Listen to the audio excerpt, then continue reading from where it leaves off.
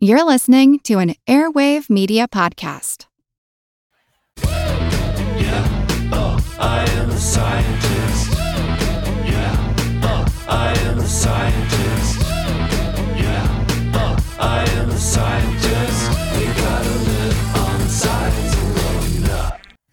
Welcome to Unbiased Science, where we bring scientific method to the madness. We're your hosts, Dr. Jessica Steyer and Dr. Andrea Love.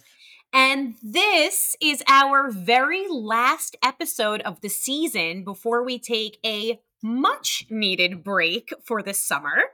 And we are joined by a very special guest to tackle such an important topic that is near and dear to our hearts, the topic of breast cancer, screening, and early detection. Dr. Liz O'Riordan, thank you so much for joining us. Thank you. I'm so excited to be here. So before we get into today's topic, just want to briefly recap the last episode. If you did not have a chance to check that out, definitely go back and tune in. We talk about the microbiome, and we have a microbiologist, Andrea, who is able to debunk a lot of myths and misconceptions and set the record straight. We talk a lot about those at-home microbiome tests, which may or may not be a waste of your money. So definitely go and check that episode out if you haven't already. So let's get into it. I want to introduce our guest, Dr. Liz O'Riordan, who is a consultant breast surgeon. And Liz, you also have your PhD. Is that right? That's right. In the molecular oncology of thyroid cancer. The things you have to do to get a job. No big deal. So Dr. O'Riordan is an international speaker, broadcaster, and award-winning co-author of The Complete Guide to Breast Cancer, How to Feel Empowered and Take Control. In 2015, at age 40, she was diagnosed with stage 3 breast cancer while working as a consultant breast surgeon. A local regional recurrence in 2018 forced her to retire as a surgeon, and her memoir, Under the Knife, will be published in July 2023. And you can pre-order a copy. We will link in our show notes at unbound.com/books/under-the-knife. During chemotherapy, she just casually started an award-winning blog about her experiences. Again, we'll link to that. It's liz.o'riordan.co.uk. And she now talks all over the world about how to improve patient care. In 2020, she launched her podcast, Don't Ignore the Elephant, that talks about the things no one else does, like sex, death, and body image. Liz is passionate about promoting the benefits of exercise, in particular for her cancer patients. You must go give her a follow on Instagram. It's amazing. You can follow her at O'Riordan Liz. And again, we will link to all of this. Thank you again, Liz, for joining us. Your perspective as both a researcher, as a clinician, and as someone who has lived this disease is just absolutely invaluable. We're so excited to speak with you. Oh, and again, I love what you're doing. I think it's great that doctors are now talking to the patients and the general public and helping them understand what is happening and why things are being done to them. It's so important. Couldn't agree more. All right, so I'm just going to set the stage with some global statistics on breast cancer. So breast cancer is the most common cancer worldwide. It surpassed lung cancer for the first time in the year 2020. It's the most common cancer in women in both developed and underdeveloped countries. And in 2020, 2.3 million women were diagnosed globally. Breast cancer in men is something we don't talk about as much, but it is a thing. It accounts for less than 1% of diagnoses, but because it's so rare, there's less research and awareness. And also because of that, mortality rates for breast cancer are higher in men versus women, about 19% higher. And there are also disparities in the way we care for men versus women who have breast cancer. And so, I think, yeah. and I think we're obviously going to talk a lot about screening and vigilance and all of that. But I think the most obvious reason for some of these disparities is because breast checks, self-checks, evaluations for your breasts is much more common and routine in women than in men. And I think it's sometimes misunderstood that just because there's not a visible breast there, that there isn't mammary tissue there. Yeah. And they're often diagnosed at a later stage, which is why they don't do as well. Interesting. Because of all of that. Absolutely. So, Andrea, do you want to set the stage, talk about some of the different types of breast cancer? Yeah, absolutely. And so, and Dr. Reardon will maybe she'll chime in on staging breast cancer itself, but a lot of times, when people are diagnosed with cancer, whether it's breast cancer or pancreatic cancer or lung cancer, we often talk about stages of that. And that's often related to how the tumor, the cancer itself, has spread or not spread from the origin site.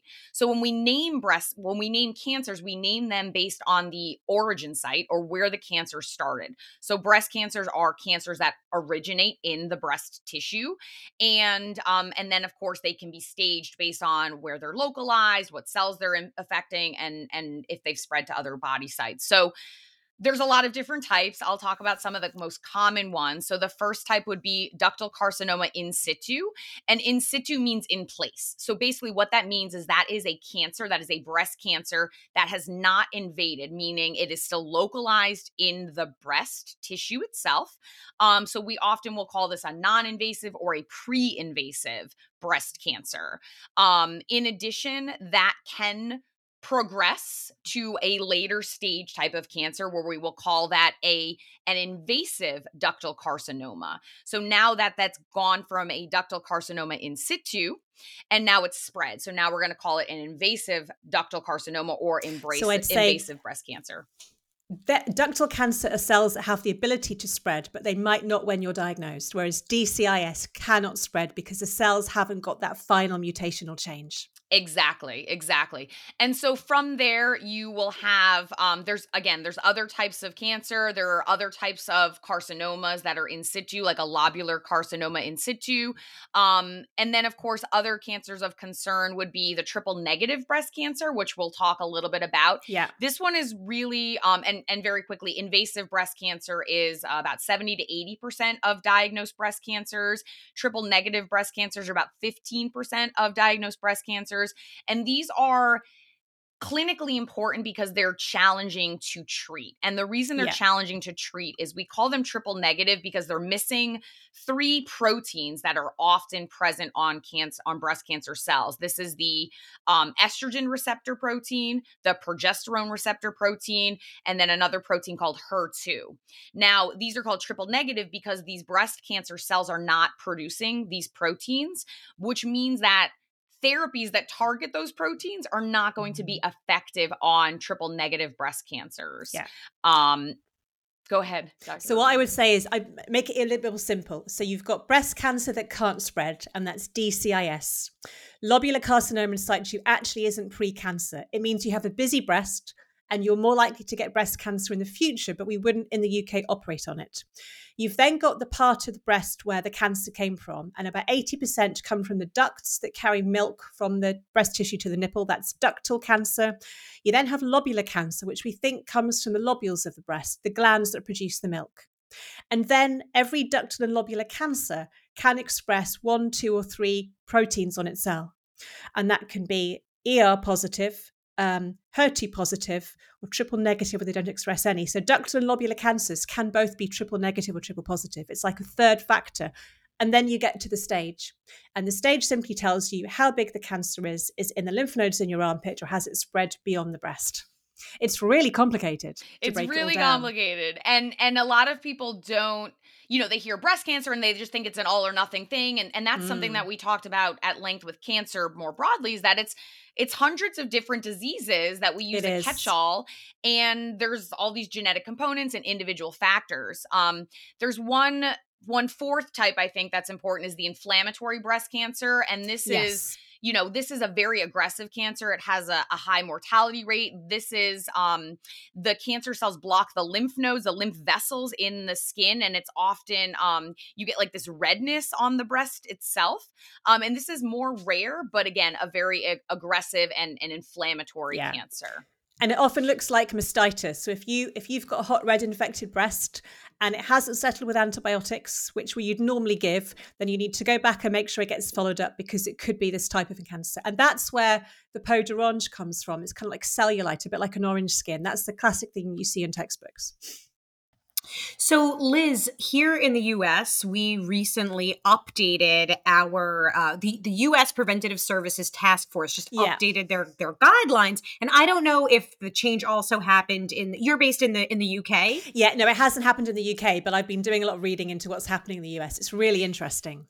It is interesting. So previously the guidelines were at age 50. That's when you should start getting regular mammograms. Or excuse me, Mammograms. Regular mammograms. Yep. And now that's been lowered. This is a very big deal in the world of, preventive health and public health, lowered to age 40.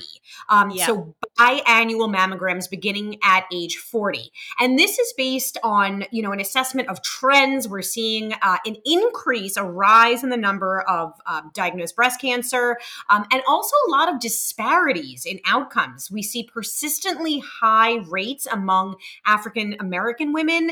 They don't do as well, do they? No, they die at a rate twice the rate of white women at the same age.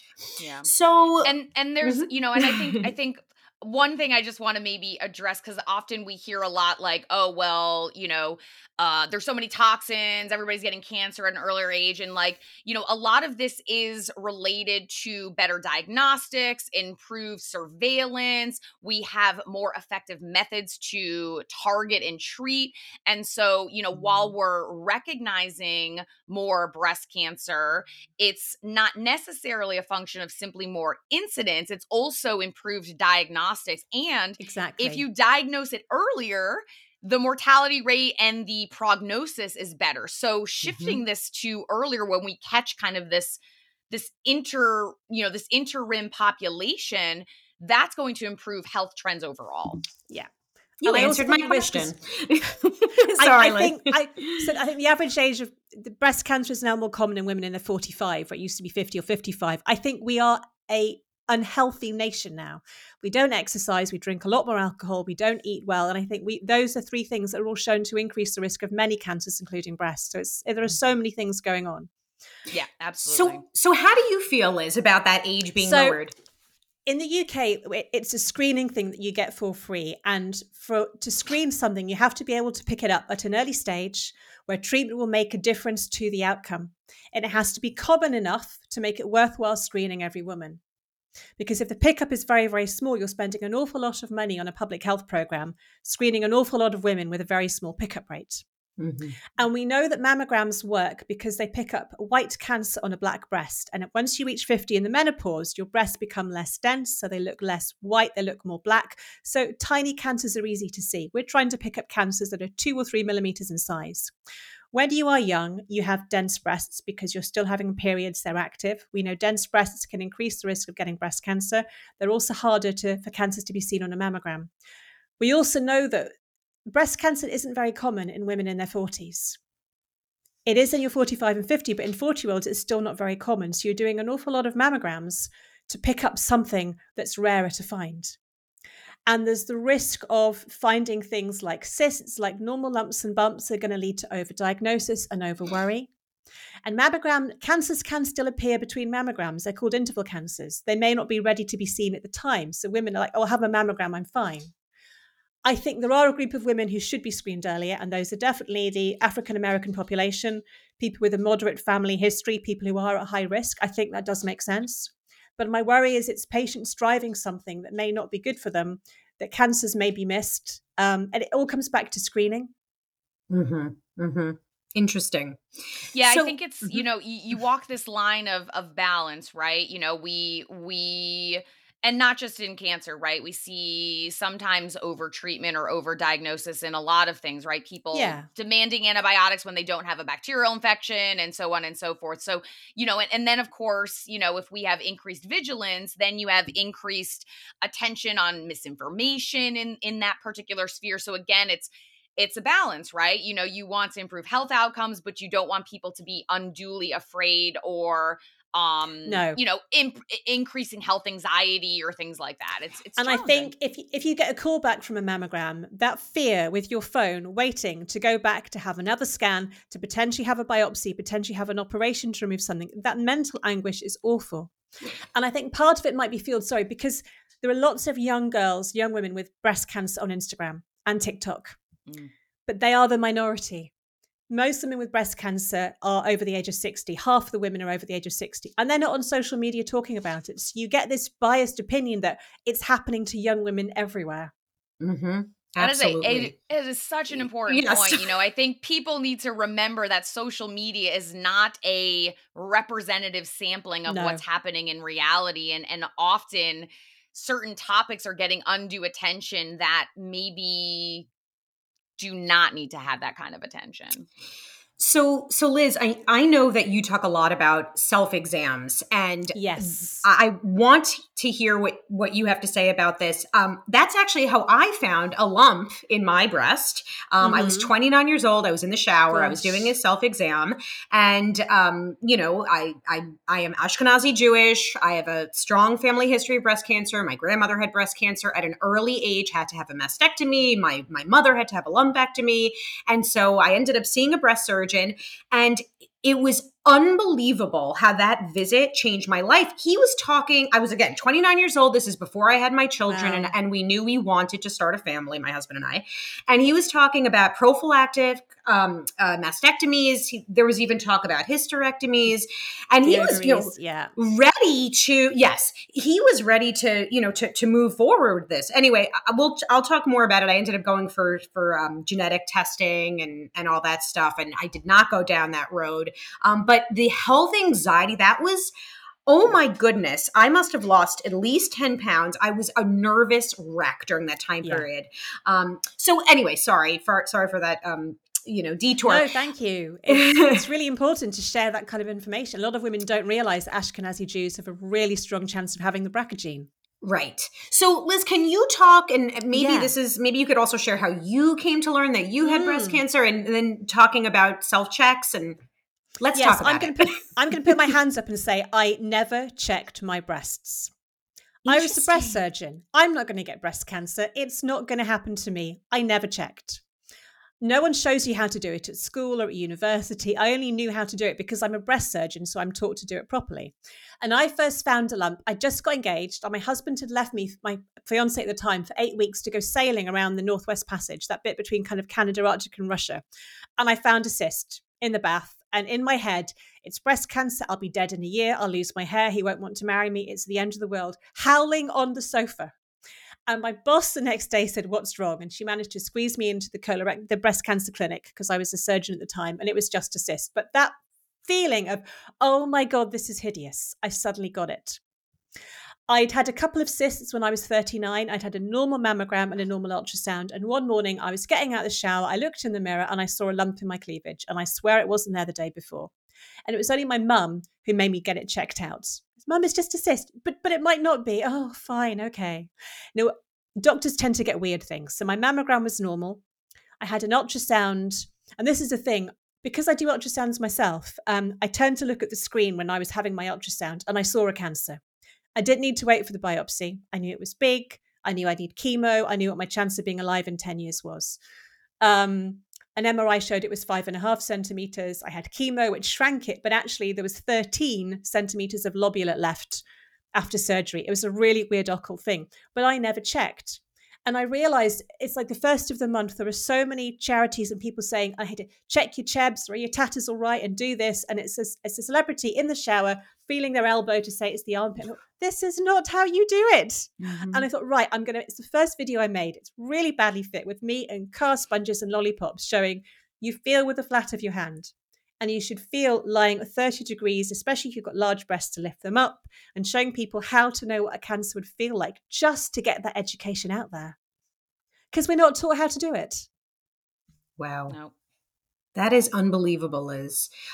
So can you share a little bit more about where you are now today? Sorry, I'm sure that our listeners are curious. So I had chemotherapy first, which is often done to try and shrink a cancer down. And that means you can hopefully avoid a mastectomy.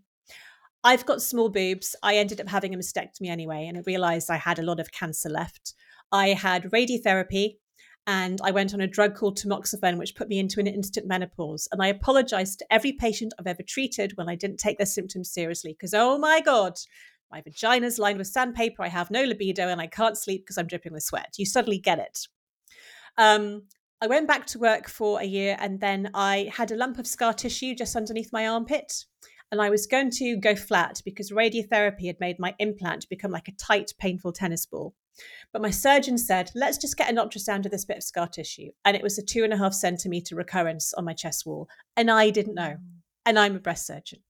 So that meant going flat, more radiotherapy, having my ovaries out, going on different tablets. And touch wood, I'm coming up to 5 years again for the second time.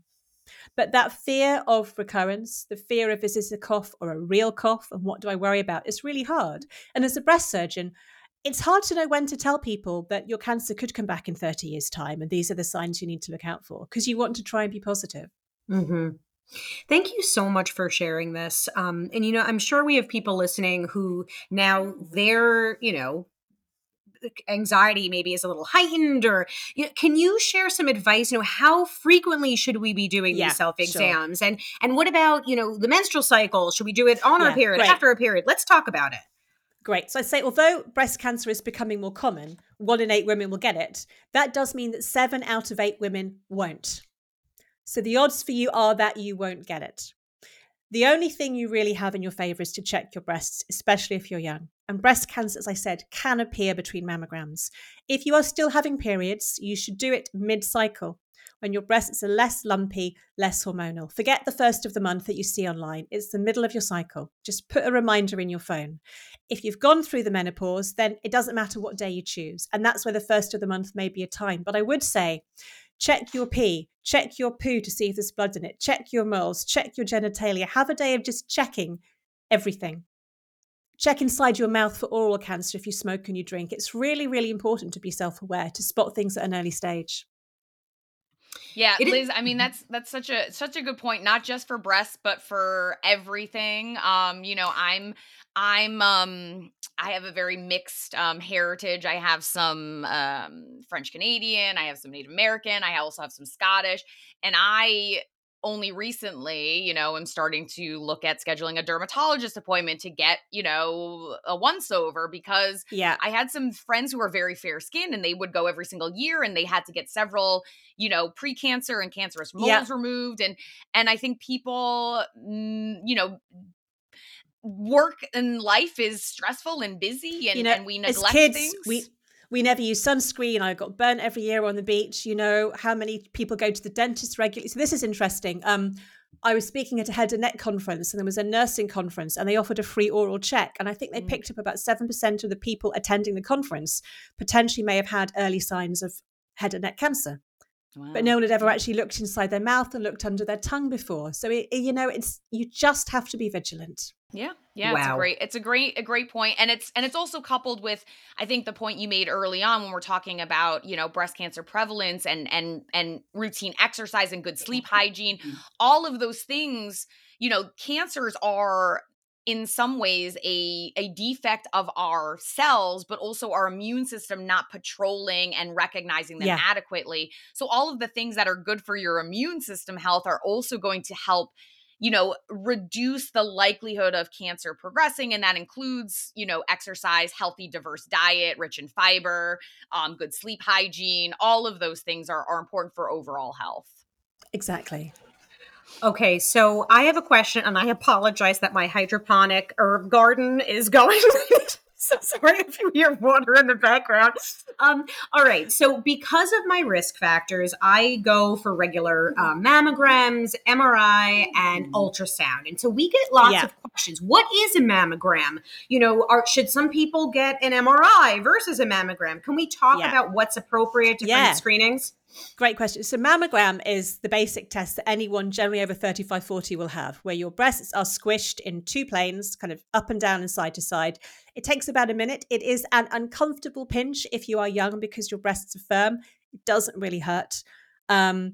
and you get the results in a week or two. That's the general way of screening. What they're doing is looking for small areas of calcification that are bits of the cancer in the ducts that look different to the normal breast tissue. MRIs are not good for screening because a screening test should be quick and simple, easy to perform, and most people will do it. MRIs are not fun, and I'm sure you know, Jess. For a breast MRI, you are lying face down with your boobs hanging and your forehead balancing on a piece of plastic, often with cod liver oil capsules taped to your nipples, in a very narrow tunnel for 40 minutes. It's very, very, very noisy. You're wearing headphones. It's not pleasant. They have to give you IV contrast that you can't have if you have kidney damage. You can't have any metal inside you. It's not fun. It's about an hour and a half of your day. It's not a good screening test. But mammograms, MRIs are very useful for young women with dense breasts with a high risk of breast cancer to see things. And if you have lobular cancer, that often doesn't show on a mammogram because lobular cancers grow in sheets instead of clumps. So if you've got lobular cancer, you should have an MRI just to see how big it really is. Ultrasounds are really great for looking at specific areas. So if there's an area that feels lumpy or you've got a new lump or a cyst, ultrasound is great. But it's not a reproducible screening tool because you've got one person using the probe back and forth over every centimetre of the breast, then up and down, and are they holding it exactly parallel to the skin? It's not reproducible. You don't have a load of images. It's done in real time. Whereas mammograms and MRIs, you've got the scans. They're looked at by two different people to double check. So it's realizing mammograms are the best thing for everybody. And a small number of people should have an MRI or an ultrasound, depending on what they find. Now, what is a thermogram? We get a lot of don't questions. get me started. What's going to happen? We had to debunk something on this episode. Yes, we did. Oh, there's so much. I'm about to do a thing about bras causing breast cancer. Don't go there. Oh, gosh. Don't even get me started. No. Oh, God. The theory is underwired bras cause breast cancer because the underwire stops lymph fluid flowing in the breast and causes a buildup of toxins. And it's based on a book from the 60s by anthropologists. It's like toxins. It's always the buildup of toxins. The underwire sits below your breast and lymph fluid drains upwards towards the armpit, and lymph fluid doesn't contain toxins that cause cancer. It's bullshit. Anyway, thermograms. This is being seen more and more in kind of health spas and wellness and functional clinics. And what they say is cancers are really active. So they have a really strong blood supply. And a thermogram will see that increased area of heat from all that blood and pick up a cancer. But why is that bollocks? The whole point of screening is to pick up a cancer at a tiny stage. Am I allowed to say bollocks? I have. Pick up a cancer at a tiny stage before it's big enough to spread. So if you're picking up a cancer with a strong blood supply, you're like 3 years too late. Right. And secondly, most breast cancers don't have a large blood supply. I've removed hundreds of them. They're not very bloody. They don't have active blood vessels you cut compared to a bowel cancer. And the chance of you having breast cancer in your 20s is still really, really tiny. 1 in 2,000 women. They are absolutely pointless. But people are paying £400 or £500 thinking, well, dollars, my mammogram's normal. I'm safe for a couple of years. No evidence. Yeah, I mean, it's another one of these things that is promoted by this wellness industry to exploit and prey on people who maybe have some of these health anxiety related issues, have maybe fallen prey to some of these fake claims about toxins and you know, and this and of course it's not evidence-based, it's not endorsed by any sort of, you know, legitimate or credible radiology or cancer organization. And if it worked, then every doctor would recommend you had a thermogram instead of a mammogram. That doesn't happen. Correct. So, Liz, we get a lot of questions from women with different breast sizes, some small-chested, some large-chested. Are there differences in the way that we screen for breast cancer based on breast size? No. Okay. It doesn't matter how big or how small your breasts are. Anybody can get breast cancer. The risk is the same. And you have a mammogram, whether you're an A cup or a J cup. But it's important to know if you have implants, if you have had a breast augmentation, you can't have your mammogram done at like a supermarket screening van. You have to have it done at a hospital provider because they have special X-ray paddles to push the breast tissue off the top of the implant. Interesting. Now, my mom, actually, I'm so proud of her. You know, she was about to schedule her mammogram, but she recently got her COVID booster. So, Andrea, do you want to maybe just talk briefly about why sometimes it's recommended that women hold off a little while? absolutely. So this has been noted after COVID vaccination, but is not unique to that specific vaccination. I've actually developed this after like my Tdap. But basically what happens is when you're getting an intramuscular injection in one of the arms, you're eliciting an immune response, right? The immune system is responding to that antigen that you've been injected with. It's mounting a response. And as a result, you're activating immune cells, they're communicating, they're congregating, and they're often doing that in the axillary lymph nodes in your armpits. So in some people after vaccination, they can develop a swelling of that lymph node, which is called lymphadenopathy. And what that can do is it can obscure the imaging that will be done during a mammogram. It also can look like a white haze on a mammogram and could lead to a false positive reading when it's in fact a swelling of a lymph node that is unrelated to cancer and is simply a function of your immune system being activated. And we also had a lot of people being referred for query breast cancer with involved lymph nodes when it was actually a reaction to the vaccine. So yeah, wait a month. Exactly. And it's one of those situations where normally people are getting vaccines at, unrelated times, but all eyes are on this vaccine, billions of people.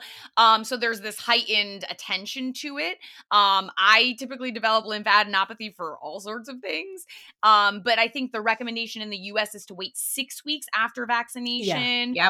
Before scheduling your mammogram. Yeah, that seems sensible. And unfortunately, this is being misconstrued as the COVID vaccine is causing breast cancer or causing lumps and cysts and all that stuff, which is not true. It doesn't. All right. So let's talk about genetic testing. Ooh, yes. So I mentioned, my experience, found a lump, was assessed for risk factors, and right away the breast surgeon said, we got to get you a genetic test. And so I remember the genetic counselor called me and asked me so many detailed questions. It was to determine my eligibility for the test and to see whether it would be covered by insurance, because that's the reality here. And so lots of questions about, I mentioned my grandmother was diagnosed, the age of diagnosis. I mean, things that I didn't know. So I was calling up relatives I'd spoken to in, over a decade. And so anyway, so long story short, I was eligible. They did the blood draw. They did the genetic test. Thankfully, I am not a carrier of the BRCA genes, and Clancy, oh my gosh. And also they screened for all kinds of other markers for cancers, and I didn't have any of those. I was very, very pleasantly surprised. But even despite that, my lifetime risk is still 25%, and I have to go for that regular screening. So Liz, can you talk about, genetic testing? When do you recommend it for patients and such? Yeah. We get asked this a lot, especially after Angelina Jolie came out with her BRCA diagnosis. Basically, if you only have one person in your family diagnosed with breast cancer, and they are over the age of 45, then your risk is not increased and you don't need to worry. Genetic breast cancers tend to happen at a younger age. So if you have 2 first-degree relatives, say a mum and a sister, and they're diagnosed around the age of 40, 45, then you could be at a moderate risk. And if there's 3 or 4 relatives or someone has had bilateral breast cancer, your risk increases. And what geneticists do is ask you about your family history. And if you're an orphan, you might not know any of it. We also know that people who get triple negative breast cancer under the age of 50 could be a new genetic mutation and Ashkenazi Jews. So it's all based on your family history, but it's how close are they to you and how old were they when they were diagnosed. And also it's important to remember your mum and your dad or your mum and your mum's family history don't add together. So if you have 2 grands, that's still the same as 1 granny. And if she was over 45, you're not at any increased risk. Genetic testing is really hard because there are so many questions that are involved for you to decide, do you want to know? Because if you end up having a BRCA gene or the PALB2 gene or the check gene, but you have to work out, are you going to have your breasts removed? Or do you want regular screening? Or do you want to know? Are you going to have your ovaries removed? And what happens if you're positive but your sister isn't? And what does that mean for your children and when do you tell them? And that's why in the UK, it can take 1 or 2 years to go through genetic testing and counselling for people who are positive to decide, do they want surgery? Do they want follow-up? because it's like having an HIV test. It's fine if it's negative, but if it's positive, the implications are huge.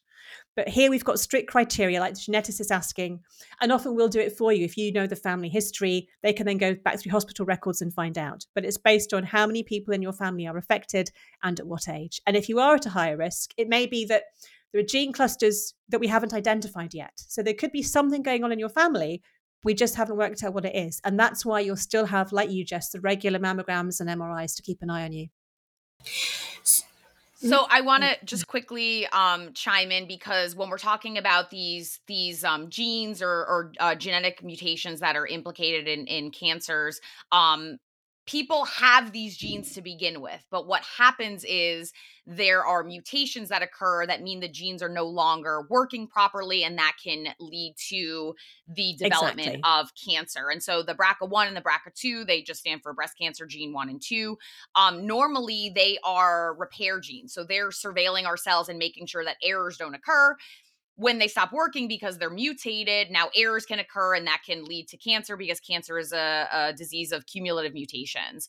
And so, when you're going for the testing, they're looking for those mutations in those BRCA1 and BRCA2 genes. There's some other genes that are implicated as well, as Liz noted. And most of these are inherited mutations.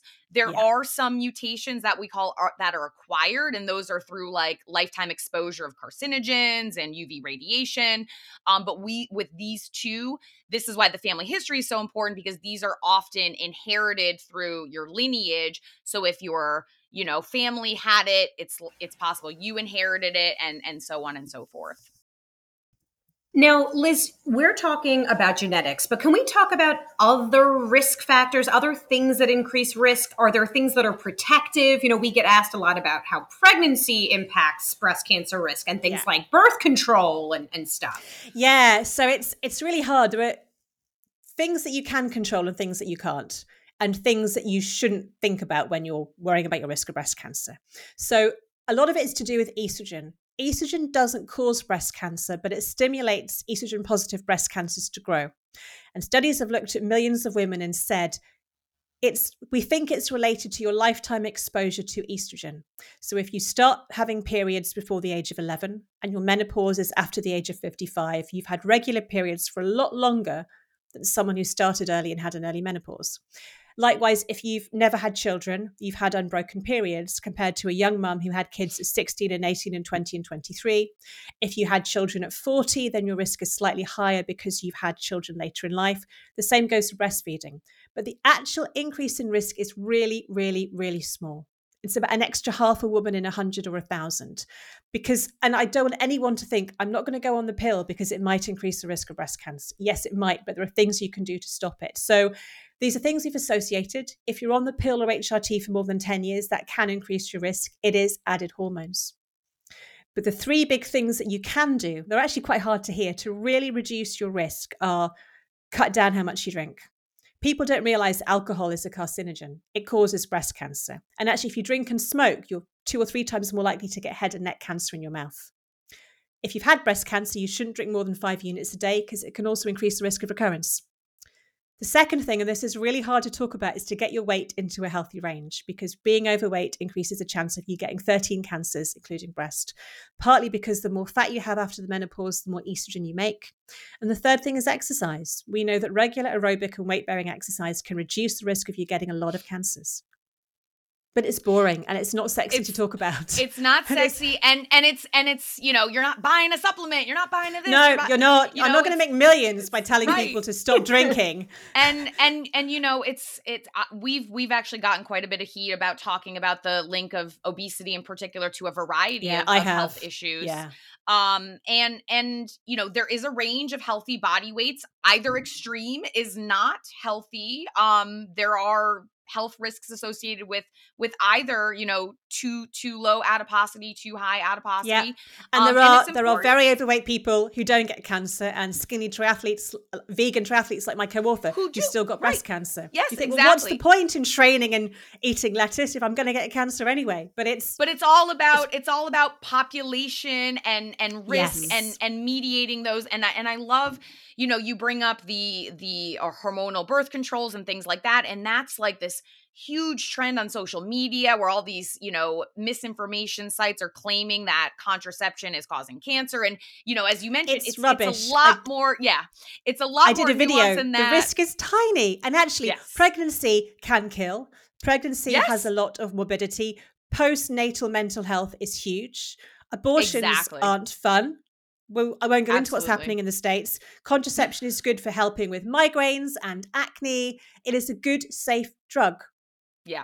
No, and I love that you bring that up because, we want to also address a lot of the myths about things like seed cycling and hormone replacement therapy and contraception. I've been on hormonal contraception since I was a teenager, and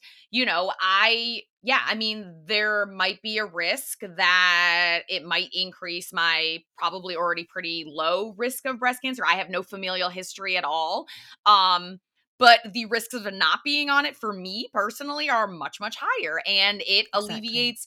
I had severe, super heavy bleeding, cramps to the point where I could not function for the first 3 days of my cycle. It allows me to function and prevents pregnancy because I am child free by choice, and those are the things that are important when you're talking about your own personal health. I know. It's like people don't stop smoking even though they know it can cause lung cancer. But suddenly the pill, which is a tiny impact, is all over the news. It's crazy, isn't it? I know. Yes, we've lots to say about that, Liz, but another time. So Liz, do you have any final messages? I know we're wrapping up, and just to be clear, this episode was dedicated to screening and early detection. And of course, we could have another 30 episodes on this topic and treatments and all that stuff. But do you have any takeaways that you wish more people knew about this topic? I think the first thing to say is finding a change in your breast is really, really scary. But you do need to know how to look and how to feel. And if you find something, tell someone and get it checked out, because the mental anxiety of not doing it is awful. Most people will be referred very quickly to see a breast surgeon. We don't have waiting lists. We will get you seen. We will get you sorted. I think it's really important just to be self-aware. And if you are concerned about your risk, then try and live as healthy a lifestyle as possible. And I'd say the treatments are getting better and better. The survival of breast cancer is getting better all the time. People with metastatic breast cancer are living longer. Even the new vaccine for HER2-positive breast cancers, it's not as bad as you think. Most people don't need chemotherapy. Most people go on to live for a long, long time. And there's also the new world of CAR T based immunotherapies. I've been working on a lot of projects. It's so exciting. It's so exciting. Wait to hear. Yeah. We just published a paper, with MCF7. It's a breast cancer cell line that we use to create little mini tumors. The data are really promising. And every day we get closer and closer to more effective treatments with less side effects, which is the goal. Exactly. Yeah. Can I just say, I get so emotional when I hear you talk about these things, because science and medicine are just so amazing and really just amazing. Thank you. When I think of what's changed in the last 10 years, it is unbelievable. It really is. Liz, we want to thank you so very much for your time, your expertise. You were such a treat to have on for our very last episode of the season. And to our listeners, Andrea, before I hand it over to you to wrap up, we just want to thank you for your continued support, for tuning in. That this is a passion project for Andrea and for me. We feel science communication, science literacy is of the utmost importance. And, we became kind of popular during COVID, but we have so much more to share with you outside of COVID. I'm sorry, Klaus, really right now when we're wrapping up, my dog is making noises. I'm sorry. But really, thank you. It isn't always sexy, but these things are important. And again, just thank you so much for being here. Thank you, Liz. Thank you, listeners. Thank you, everyone. Thank you, science. Thank you, medicine. Andrea, take us home. Yes, I'm going to echo all of that. Liz, it was so great to have you on. I think it's really going to resonate with our listeners. And again, we will share the links for Liz's new memoir, Under the Knife, coming out, and all of that on our show notes. We'll also reshare it when this episode goes live. Remember, if you want more unbiased science, please consider supporting us through our Substack for $5 a month. You're supporting our efforts, and it gives you access to our private Facebook group, our monthly Q&As, and you also get to submit questions to be answered on podcasts, as well as vote on future podcast episode topics. So check it out at theunbiasedscipod.substack.com. And remember, we are recording video now, so please make sure to subscribe to our YouTube channel, even if you're not going to stream it on there. Check it out at youtube.com/unbiasedscipod. Thanks everyone for tuning in today. We hope you learned a thing or two. We will, of course, continue to provide tons of other science and health related content on our social media channels throughout the summer, even when we're not dropping new pod episodes. So be sure to follow us on Instagram, Facebook, Twitter, and LinkedIn at Unbiased SciPod. Catch you next time on the pod, your trusted source for no nonsense, just science. I am a scientist. Yeah, I am a scientist.